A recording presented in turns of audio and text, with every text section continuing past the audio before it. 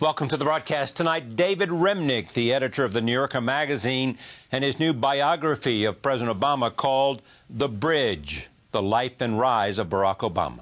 Hawaii is a place that prides itself on being a multicultural center, but it's multicultural without black people for the most part. Most of the African Americans in Hawaii live on naval bases, on army bases. So Obama is an adolescent, and he's black, and he's in a high school that is incredibly lush. It's like Exeter on the Sea or something, Andover on the Sea. And he is surrounded by Asian kids and white kids and so on, but he wants to learn how to become African American. He has to learn it. That's fairly uncommon. Remnick for the hour, next. From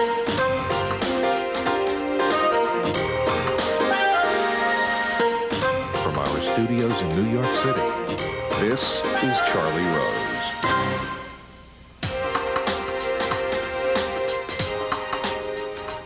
David Remnick is here. He is, as you know, the editor of the New Yorker magazine and a Pulitzer Prize-winning author. His books include Lenin's Tomb, The Last Days of the Soviet Empire, and King of the World, a biography of Muhammad Ali. His latest subject is Barack Obama. The presidential election of 2008 forever changed American politics. For the first time, a woman and an African-American were among the leading contenders for the presidency.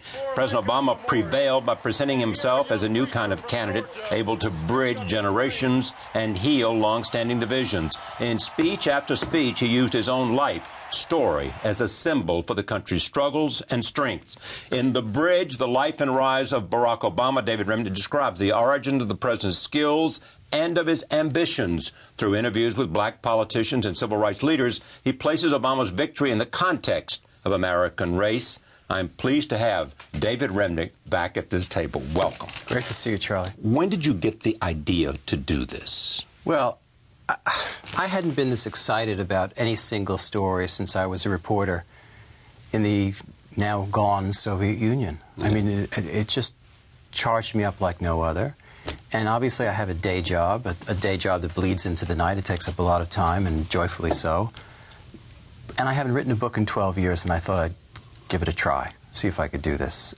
But because of the story, first African-American president. And so I worked on a piece for the magazine called The Joshua Generation, which was about that moment in time. And that gave me the idea.